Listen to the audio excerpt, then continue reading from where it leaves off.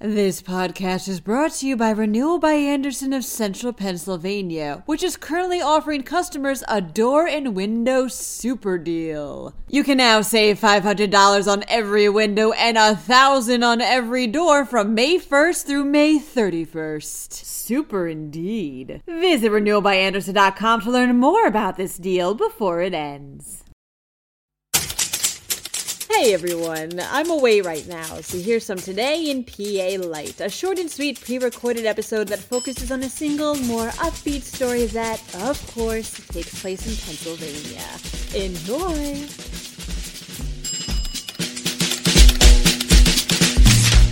One city in Pennsylvania is supposedly one of the top spots for paranormal activity.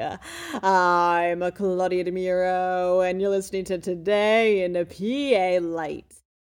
Life is full of the inexplicable, begins Penn Live. Or, dare I say, the paranormal. Ooh. And apparently a city in Pennsylvania is a hotbed for paranormal activity. Law and Love graded each of the U.S.'s 200 most populated cities across 4 main categories: sightings, haunted locations, lifestyle, and community, to find which had some of the most out-of-the-norm instances.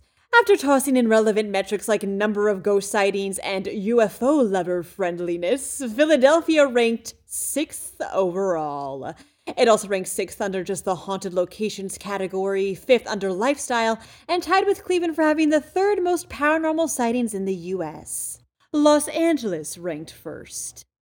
That wraps up today's episode. If you like paranormal stories, be sure to check out my Paranormal PA project on Penn Live and sign up for the newsletter. Thanks very much ahead of time, and of course, thanks for listening. I'm Claudia DeMiro, and I'll see you tomorrow for one more episode of Today in PA Light.